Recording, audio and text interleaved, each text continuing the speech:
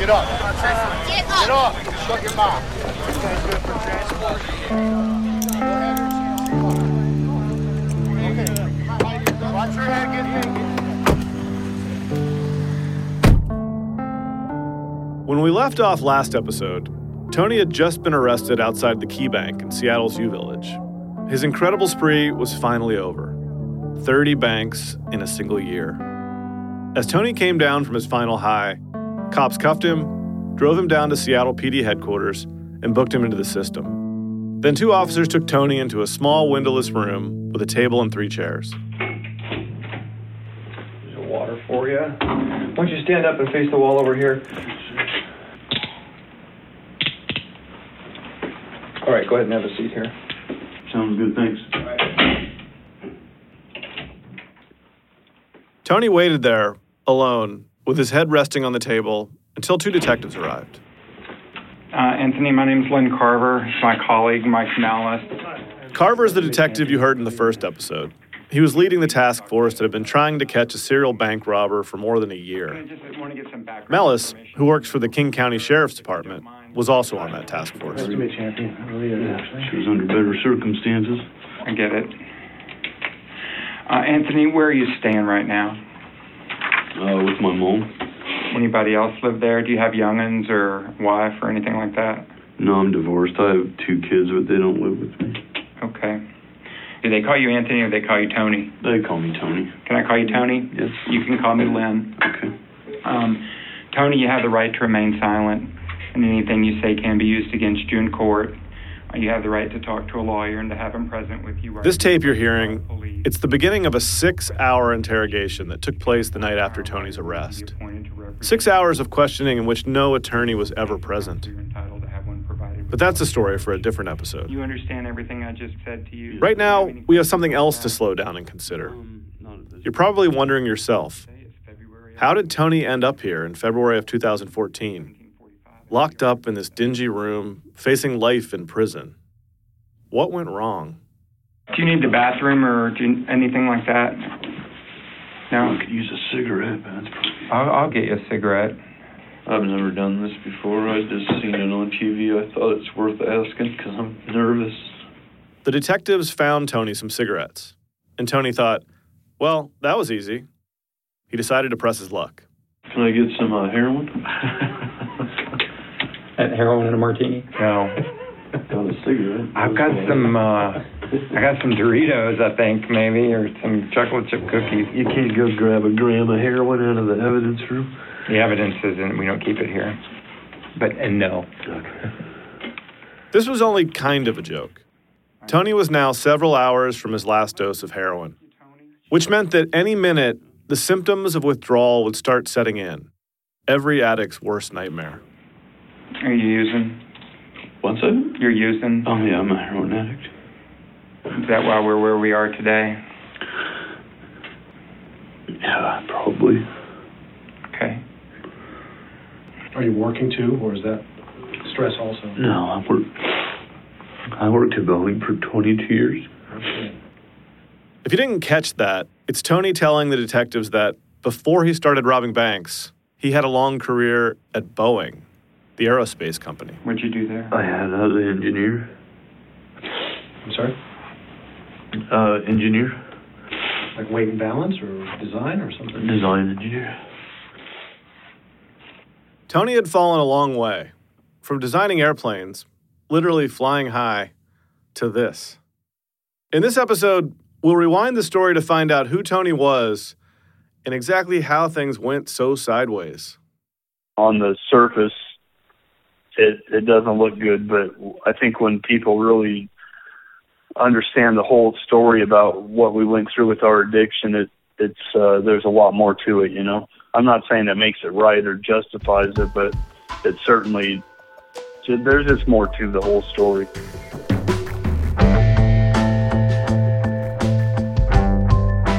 This is Hooked, an Apple original podcast produced by Campside Media. And I'm Josh Dean. I deserve to be in prison for robbing banks. But Oxycontin took almost everything from me. I didn't deserve that.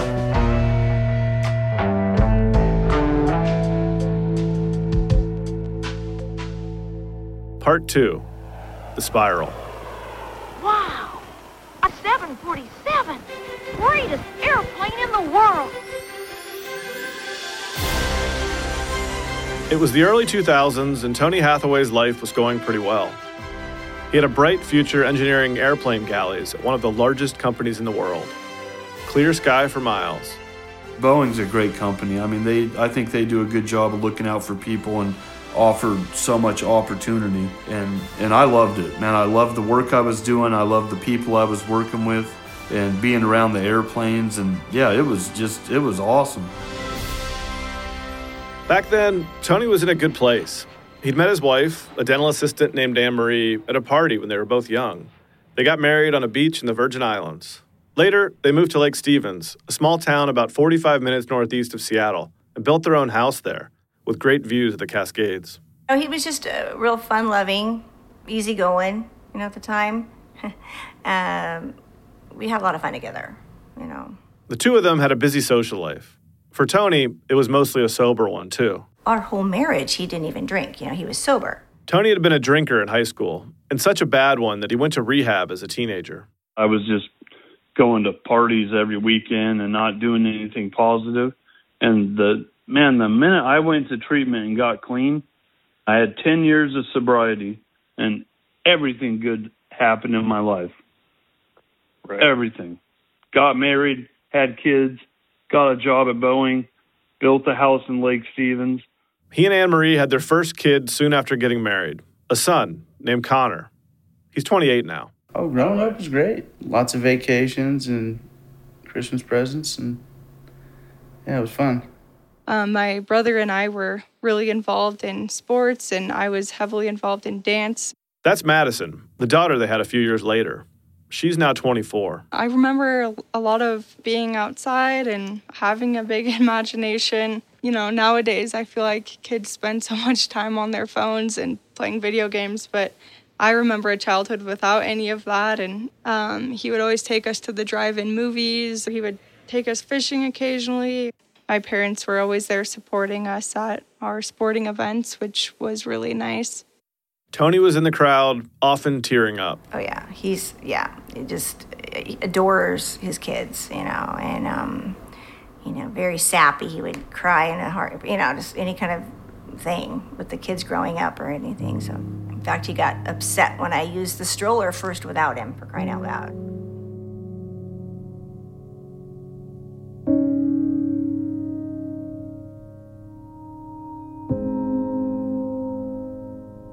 So here's some. Which one's this? This is one that Madison put together for me. That's Connor Madison. That's in Hawaii when we went to Maui. That was so nice, man. We stayed at this place called the Grand Wailea Resort. That's right on the water. It was just, it was. He did. Easy now. That's a Camaro, bro. He had a Mustang too, though. I'm sitting in Tony's living room, flipping through picture albums full of Connor and Madison Hathaway as happy little kids, t-ball games, and hikes to waterfalls. That's up at Snoqualmie Falls. Catch your hair. And then these ones, let's just flip through. I mean, these are baby pictures of Madison. Or that's Connor, actually, right there. Little Chubba Wubba. This is me and Connor down at the Arboretum, which is a really cool place. You can go down and rent rowboats, canoes, kayaks, and just, it's super fun. The albums are filled with family memories. There are photos of Tony and Connor on a jet ski, Madison in sequined outfits at dance performances, camping trips with Connor stirring a pot of something over a fire. It looks fun and wholesome. You can see going through all this, Amory and I were always out doing stuff with the kids. This is Lake Chelan. We rented a boat there. Remember that when Mom ran into the boat with the... Oh, I do remember that. With the Sea-Doo and put a hole in it. Cost me a pretty penny. She was trying to hit the brake. We flip to a photo of Tony holding Connor when he's maybe 1 or 2, sun-dappled and standing next to Belle from Beauty and the Beast. Me and my kids, Disneyland, 98. Connor went to Disneyland quite a bit. But like most smiley vacation photographs, things were a lot more complicated behind the scenes. Tony may have thrown himself into his children and his job, but that didn't leave much energy for his marriage. I was a really good dad, at the time. I wasn't the greatest husband. He worked long days and traveled a lot. In fact, his self-described addictive personality may have been in play when it came to his job, too.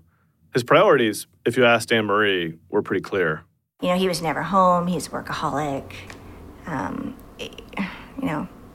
And I just felt like a single mom. It was really stressful. So I didn't make enough time for the marriage. And eventually she just got to a point where enough was enough. In 2002, 10 years after they got married, Anne-Marie asked for a divorce. But then we like, hey, we're going to be on the same page and try to be friends. And we just agreed that it's very important for the kids. This effort to be friends did mean a lot to the kids.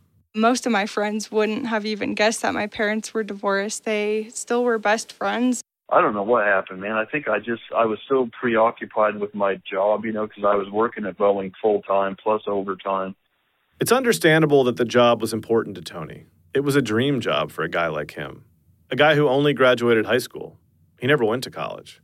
The break came through a friend of his dad's. One of my dad's friends had a connection to one of the drafting supervisors at Boeing up in Everett. Everett is a city about 30 miles north of Seattle.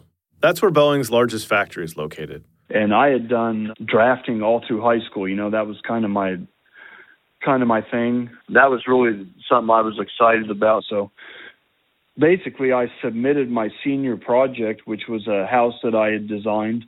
All the floor plans and elevations and whatnot. He started at the bottom of the engineering ladder as a junior draftsman making $6.82 an hour. But Tony thrived in this job and at Boeing. He rose through the ranks fast. Within a few years, he was a full-time engineer and had 15 or 20 people working under him. At the time, I was the only person that had gotten moved into that position that didn't have an engineering degree. And I had some good people around me, some really strong mentors kind of teaching me along the way. So he was a real go-getter, hard-charging, smart guy. This is Wayne Stanley, an aerospace engineer who worked with Tony at Boeing back in those days. He says Tony's ambition was evident. Tony was a very high-level guy. He was an extremely accomplished and achieved high-level senior designer engineer. On a level to make that level is incredible. I don't know how he did it, what his history was, but he was a very high-level guy. And I got assigned my first account, which was Virgin Airlines 747 project. It was just great. I got promoted to that position. I started traveling all over the world. This was sweet travel, too. I've been to Paris, France, when I was working Air France account. I went to Thailand a few times. I went to United Arab Emirates. It was an amazing career. You're traveling all over the world. You're staying at the nicest hotels. You're eating at the finest restaurants. Always flying business class. And it's great. Man, it was the best job ever. And I loved it.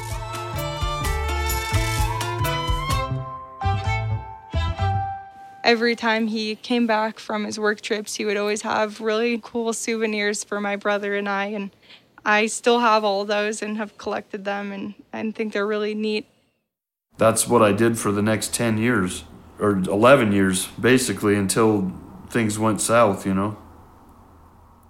Before we get too far into Tony's story, I should probably explain something about our interviews.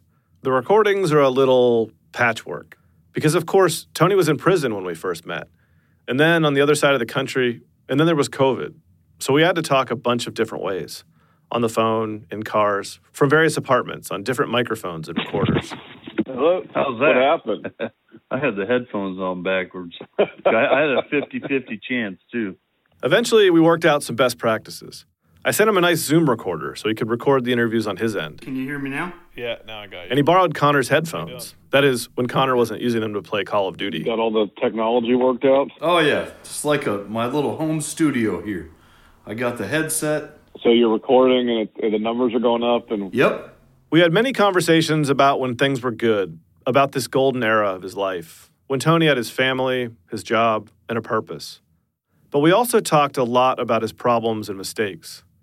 I asked him if he could pinpoint exactly when things started to go south, as he likes to say. He knew precisely the moment. It started with a sports injury. Well, some of the guys that I worked with at Boeing had a little pickup roller hockey game they used to play out in the parking lot at Boeing in the evening after work, you know. And so they talked me into coming out there. I went and bought roller blades, and I went and bought a hockey stick and some elbow pads and all that shit. You know, we're out there playing, having fun, and I got hit by one of the guys that I worked with, and my rollerblades came out from under me, and I landed on a extruded curb right on my tailbone. Ow. And, it was, honest to God, I thought I was paralyzed. My legs went numb for a couple minutes, and it was bad. I had to go to the emergency room, and I had a hematoma about the size of a softball on my lower back from where I landed. An MRI revealed serious damage, a ruptured disc. It was brutal. Like, there was days when my back would go out and I literally couldn't even get out of bed. You know, I couldn't get up to take a shower. I couldn't reach down to put my shoes and socks on. Or like a sharp pain, or what kind of pain was it? Yeah, extremely sharp, excruciating. The damage was so severe that Tony ended up having 2 surgeries, neither of which did the trick. They'd help at first, but ultimately the underlying problem just wouldn't go away. To help Tony with this chronic pain, his doctor wrote him a prescription. They put me on pain medication because at the time I think they were recommending against having another surgery right away. And that's when I started getting prescribed Oxycontin. Well, to me it was just the medication. This is what my doctor prescribed me, and it was a miracle drug. You've surely heard that name, Oxycontin. To Tony, Oxycontin may have seemed like a miracle drug, but it would prove to be quite the opposite. This little round pill fueled one of the most disastrous public health issues of our time, America's opioid crisis. More Americans now die every year from drug overdoses than they do from motor vehicle crashes. The majority of those overdoses involve legal prescription drugs. Since Obama said this in 2015, opioid overdose deaths have gotten even worse, especially with the coronavirus pandemic. And because Tony's undoing follows the larger story of the opioid crisis so closely, I wanted to understand it better too. For starters, what is an opioid? You hear the term thrown around all the time, but I didn't know how to define it. Opioids are pretty much medicines that come from opium. Opium is the sap from the poppy plant. This is Dr. Andrew Kolodny, one of the country's go-to experts on the opioid epidemic. He's been working on this issue for almost 2 decades. I'm basically thinking about the opioid crisis, if not working on it, almost all the time. Unfortunately, I've watched the crisis get worse every year since I began working on it. From the beginning, opiates have served as both a gift and a curse. In ancient Mesopotamia, people cultivated the poppy and called it the joy plant. Later, in the American Civil War, morphine derived from the poppy was administered to injured soldiers. Many would then go on to become badly addicted. But the seed of the modern opioid crisis was really planted by a pharmaceutical company that completely changed the way medicine was marketed. We know it today as Purdue Pharma. Early on, the company sold laxatives and prescription earwax remover. But in the 1950s, it was bought by 3 doctors, the Sackler brothers, who had a knack for marketing. More than anything, the company revolutionized drug branding and advertising. And by the 1980s, the star of their show was basically morphine in pill form. Now, opiates are powerful. Doctors know this. And through most of the 20th century, they doled out prescription opioids sparingly, only in severe cases. These are important medicines for easing pain at the end of life. For example, someone who might have metastatic cancer immediately after surgery, or if someone has had a very serious accident. But Purdue had a problem. If its drug was only used to treat injuries and end-of-life cancer pain, the company's profits would be limited too. It's hard to have a blockbuster drug when everyone who takes it will soon be dead. Purdue Pharma were recognizing that far more profit could be made if they came up with an opioid that was marketed not for end-of-life care, but for common, moderately painful conditions. Conditions like arthritis, fibromyalgia, and, you guessed it, low back pain. I mean, my back was brutal. Yeah, extremely sharp, excruciating pain. If they came up with an opioid for common, moderately painful conditions, they could make a lot more money. So Purdue took a look at a drug they'd already made, MS Contin, a morphine pill wrapped in a time-release coating to make the effects hit slower and last longer. Then, they changed the inside of the pill to contain pure oxycodone, which is like a chemical cousin to morphine, except considerably stronger. And they rebranded it as OxyContin.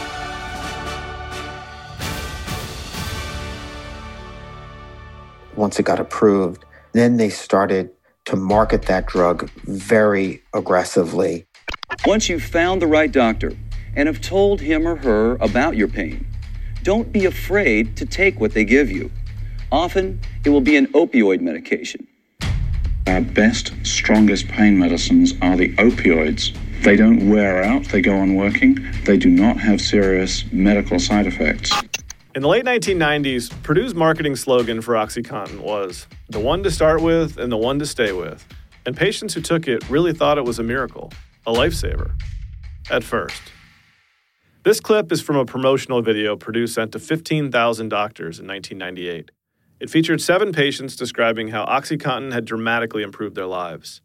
This man is Johnny Sullivan, who took 70 milligrams of OxyContin a day to help his lower back pain. I got my life back now. Now I can enjoy every day that I live. I can really enjoy myself. And before, even a good day was hell. I mean, I couldn't enjoy nothing. But now I can enjoy myself. That's when I said wonderful. Purdue wasn't just hawking their new pill to doctors.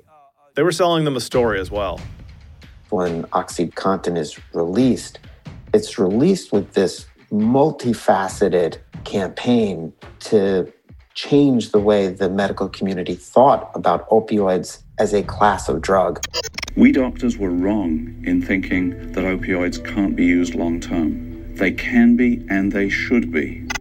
Much of Purdue's marketing was focused on why OxyContin is safer or better than other opioids. That was totally not true. It's more potent than morphine. It also gets into the brain faster. It has a more rewarding effect than morphine. But Purdue wanted to mass market OxyContin for common conditions like arthritis and dental pain. And to do that, it had to convince doctors and dentists it was safe and not addictive. Here's another example of the kind of marketing Purdue was sending out to physicians. Less than 1% of patients taking opioids actually become addicted. Yeah, wrong again. In the years that followed, Kolodny began to notice more messages. Suddenly, it seemed like the predominant narrative was this. Opioid pills like OxyContin are not only safe, but the humane answer to an epidemic of patient suffering. It sounded off to me. It seemed strange. All of these messages were coming to the medical community, not just from Purdue Pharma's sales reps, attractive sales reps who visit us in our offices and, buy lunch for the staff and schmooze with the prescribers. But it went far beyond that. The messages were coming to doctors from medical education classes, lectures taught by key opinion leaders who had financial ties to opioid manufacturers, from their hospitals, from their state medical boards. We were hearing these messages from our professional societies, articles in medical journals that in some cases were ghostwritten by the pharmaceutical industry. From every direction, you're hearing that if you're an enlightened doctor in the know, you're going to be different from those stingy, puritanical doctors of the past.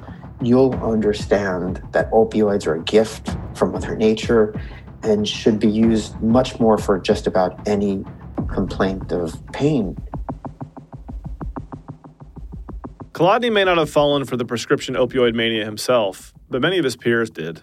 A lot of what the medical community was hearing about opioids, I think, struck many physicians as not quite making sense, but nobody wanted to say anything. Nobody really wanted to say, hey, the emperor has no clothes on, because everybody is going along with this. So Purdue launched OxyContin and its marketing machine in 1996. And from a sales perspective anyway, it was a massive success, just as they'd hoped, a blockbuster.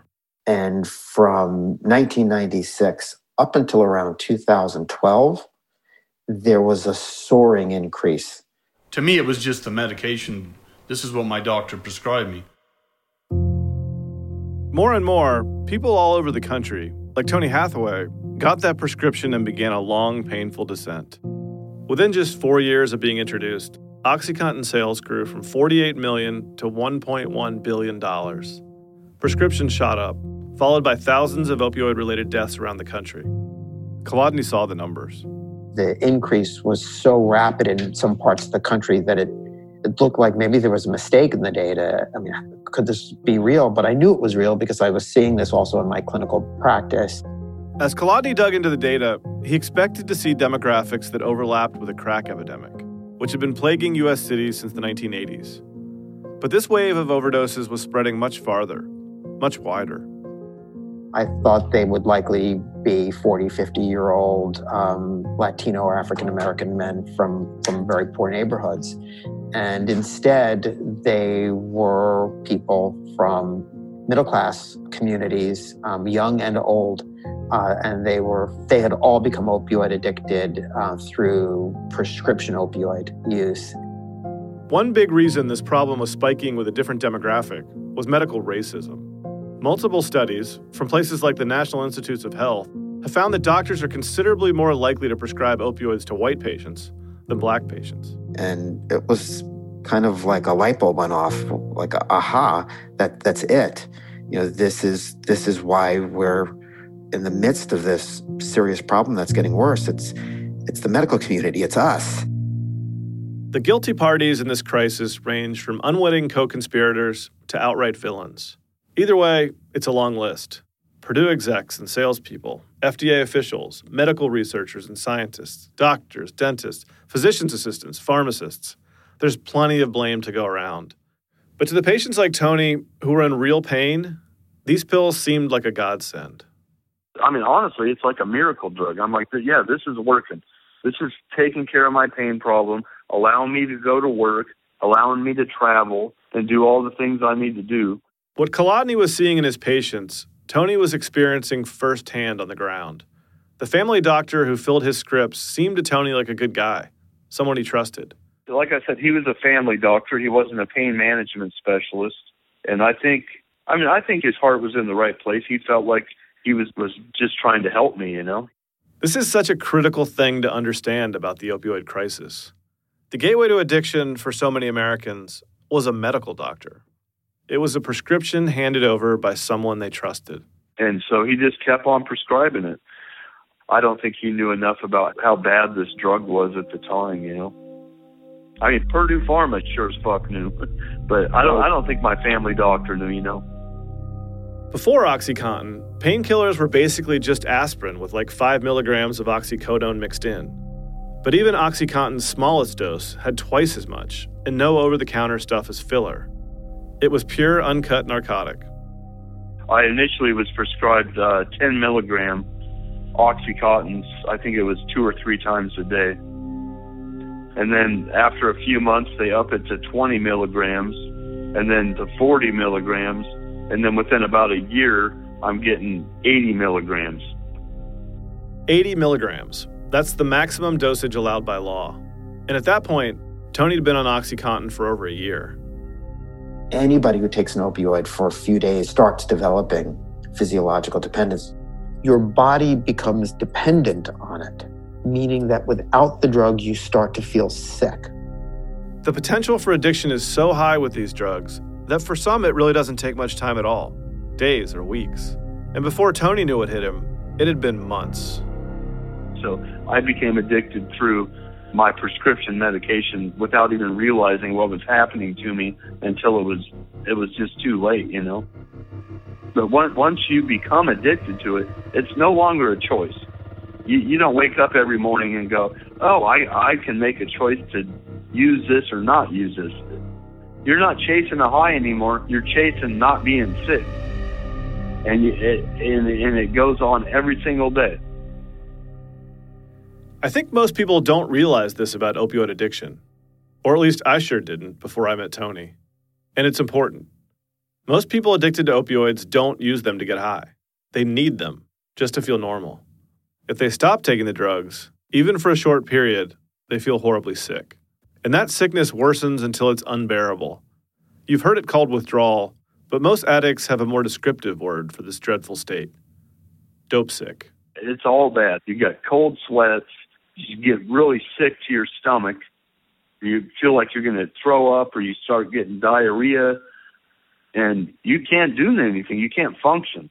When you're addicted to opiates, your life gets boiled down to avoiding dope sickness at all costs. When I say sick, I'm not just talking about the flu-like symptoms that everybody understands to be part of opioid withdrawal. There's also very severe anxiety when people are running out of opioids or when they stop using. People feel like they're going to die. Yeah, it's terrible, man. It just ends up that you're really living, your whole life is you're living about 8 hours at a time. This thing Tony's mentioning, about 8 hours, was also part of Purdue's lie. The company claimed one dose provided 12 hours of relief, but many patients started feeling pain again at the 8-hour mark, or even sooner. This worsened, too, over time, as patients developed a tolerance to the medication. So they began to take more, and doctors began to prescribe more than the recommended dosage, too, which Purdue fully encouraged. So eventually, the 80-milligram pills prescribed by his family doctor weren't enough. Tony had to resort to other methods he was ashamed of, that got the dope into his system faster. First, he started crushing the pills up and snorting them. When that wasn't enough, he started smoking, heating the powder on pieces of foil and inhaling the fumes. And this exact thing, the slippery slope Tony was on, it was happening all over America, in places that had never seen widespread drug addiction. Addicts were suddenly everywhere, hidden in plain sight. If you'd passed Tony on the street, if he were your neighbor or your basketball coach, you probably wouldn't even notice the kind of hell he was in. His new girlfriend had no idea, and they lived together. Honestly, I thought it was just the typical old man back situation. This is Valerie Benedict Carlton. Tony is 15 years older than Val, as he calls her, but they hit it off right away when they met at Tony's side business, a coffee kiosk he built by hand and named Taza de Vida, or Cup of Life. Tony and Val sparked. They fell in love and moved in together. Tony was great. He was extremely smart, it seemed like. He was successful, had his act together, had 2 children, knew what he was doing with his life. I mean, we just got along really well. They lived together throughout this period when Tony was sliding into addiction, and Val didn't see it. She knew that Tony had a prescription for his old man back situation, but she didn't realize he was hooked on it. So I had never really known of Oxy. I saw it in our house, like on the counter. Like it was nothing that he ever tried to hide. And why would Tony try to hide it? It was just his medication for his back. I mean, as long as I had my medication, I was fine. You know, I'm leading these design reviews. I'm going to all these meetings with galley suppliers, and we're having design reviews, and I'm getting through all that just fine. But as soon as I don't have my medication, then I'm in trouble. Val started noticing a shift in Tony. The fun, kind person she started dating and had been with for years. Now he was just constantly on edge. He would explode on little things. Like just, he was very hot-tempered. And I'm smoking it at this point. I'm waking up in the morning. I'm smoking some Oxycontin. And I'm getting ready for work. I go to Boeing. I'm in my meetings doing my job, you know. But by lunchtime, I'm getting dope sick again. I have to have another pill or I'm just spiraling out of control. And then on my lunch break, I go out to my car, I drive down the street, grab something for lunch, smoke some more Oxycontin. Maybe I got to go meet up with someone to buy some more pills because I'm running low or whatever, and then I go back to work and I just keep doing the same thing. You know, for the longest time, I was able to hide it from everybody, you know, even at work. But smoking the pills meant that Tony was burning through his supply faster and faster. His prescription couldn't possibly keep up with his habit. And then I went and found another doctor that was also prescribing me 2 or 3 80s a day. The second doctor, his name is Delbert Whetstone, and he was a real doctor with a medical degree and his own medical practice. He was specifically an osteopathic physician, but in name only. Whetstone ran what we now call a pill mill clinic. This is basically open drug dealing. Everybody knew about Dr. Whetstone. You know, it was a well-known thing because pretty much everybody was going there. Because he would write a script for anybody. As long as you come in and pay him, I think it's $150 or $250 for the appointment, cash only. And then you go in and see him for 30 seconds. No exam, no x-rays, no nothing. He's just going to come in, shake your hand, how you doing? Okay, you need a refill? Okay, have a good day. And then he writes you a script for Oxy 80s. But he will only give you a 2-week script, right? Because you got to come back 2 weeks later and pay him another $250 or whatever it was to get the next 2 weeks script. That's as much as Whetstone would prescribe. This is what kept Tony coming back every 2 weeks. The whole lobby would be packed full of people addicted to Oxycontin.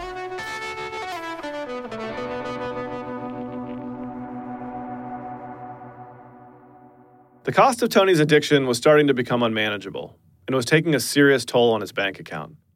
That's how Val finally caught on. I remember being at work one day, and a tow truck came and repoed the car while I was at work. Apparently, Tony hadn't been making the payments in over 6 months.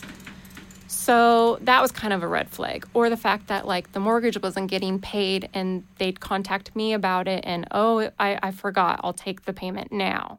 As time went on, I could never explain why I was always running out of money when I'm making all this money, you know. And she doesn't realize that I'm spending it all on these pills, you know, always running out of money. I noticed it started getting a little worse, and then I started finding, like, cut up straws in his bathroom drawer from, like, cleaning. So all these little things kind of all made sense in the end. By this time, from Val's point of view, Tony had become a completely different person. What was the drug using Tony like? Sweaty, just jumpy, just kind of out of it. He was always in a fog. I remember talking to him a few times, you know, just bawling my eyes out to him, just saying, you need to stop. You need to figure out a way to stop. Like, this is going to kill you. And him just always having an excuse. Oh, yes, I am. It's not that bad. I'm not using that much. It's just... Was this pretty late in the process? Yeah, this was towards the end. Honestly, it's why we broke up. I mean, we didn't end on bad terms. I didn't hate the guy. It was just, I know you're using and you're lying about it. And I still loved him, but I just didn't want him around me, if that makes sense.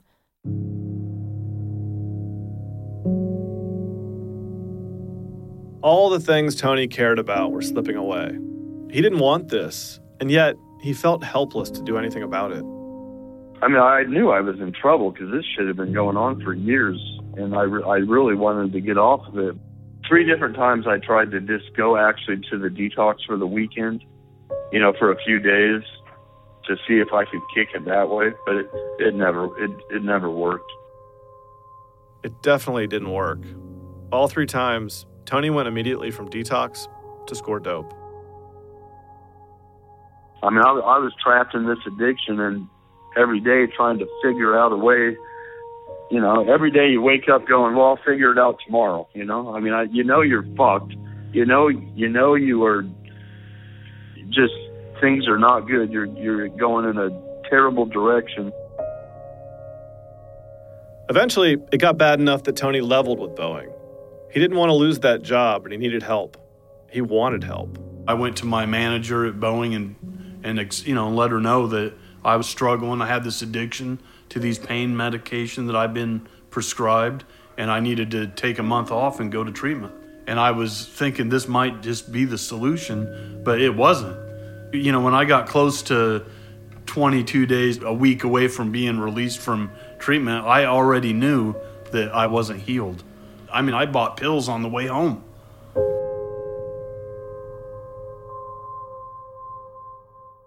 And then soon after is when Purdue Pharma changed the formula on Oxycontin so that you couldn't crush the pills and smoke them anymore.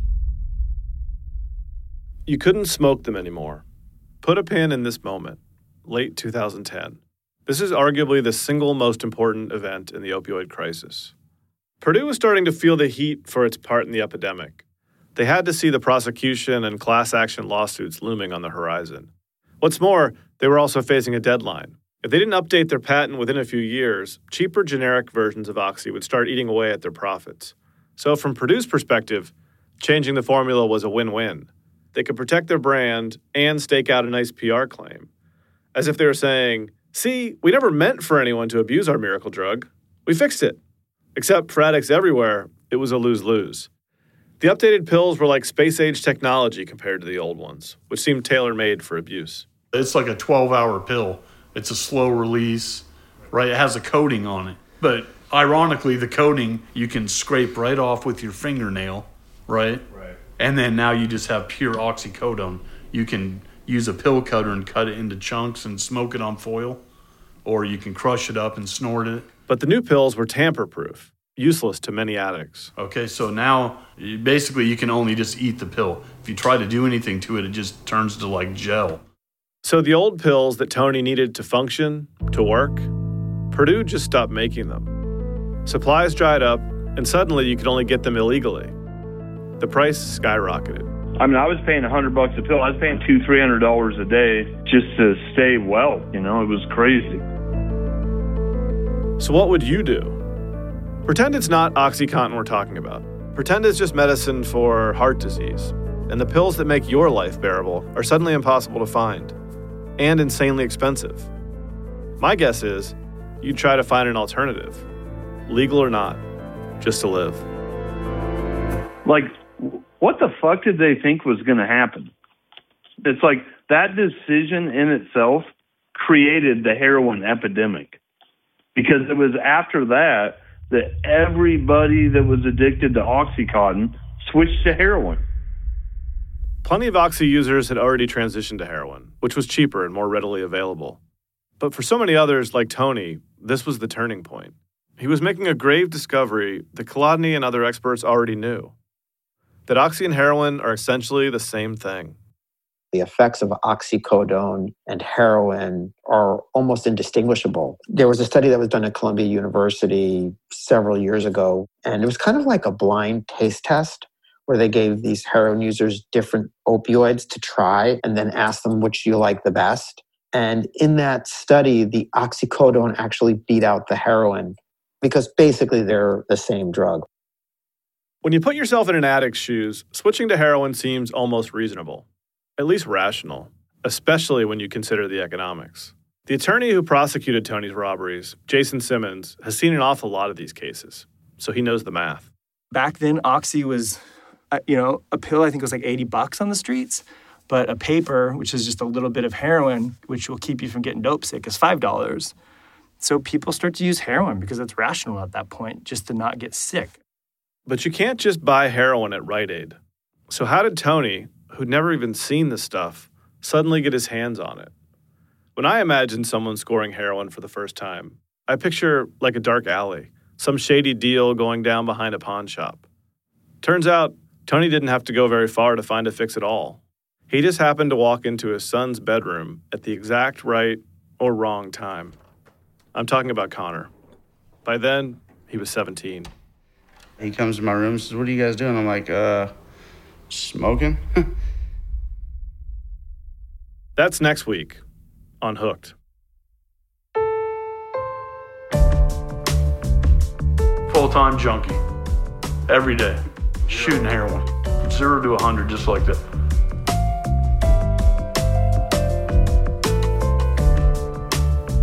Hooked is an Apple original podcast produced by Campside Media. The executive producers are Mark McAdam and me, Josh Dean. Our producer is Elizabeth Van Brocklin. Our story editor is Michelle Lands. And Sierra Franco is the associate producer. Fact-checking on this episode by Will Peischel. Additional reporting and research by Callie Hitchcock. Field producing on this episode by Bethany Denton and Kyle Norris. Original music by Mark McAdam and Doug Slaywin. Editorial support from Doug Slaywin, Aaliyah Papes, and Allison Haney. Additional sound design for this episode by Rod Sherwood. The executive producers at Campside Media are Vanessa Gregoriadis, Adam Hoff, Matt Scher, and me, Josh Dean. If you're enjoying Hooked, please rate and review it on the Apple Podcast app. It really does help other people find the show, and we appreciate your support. Thanks for listening. We'll see you next week.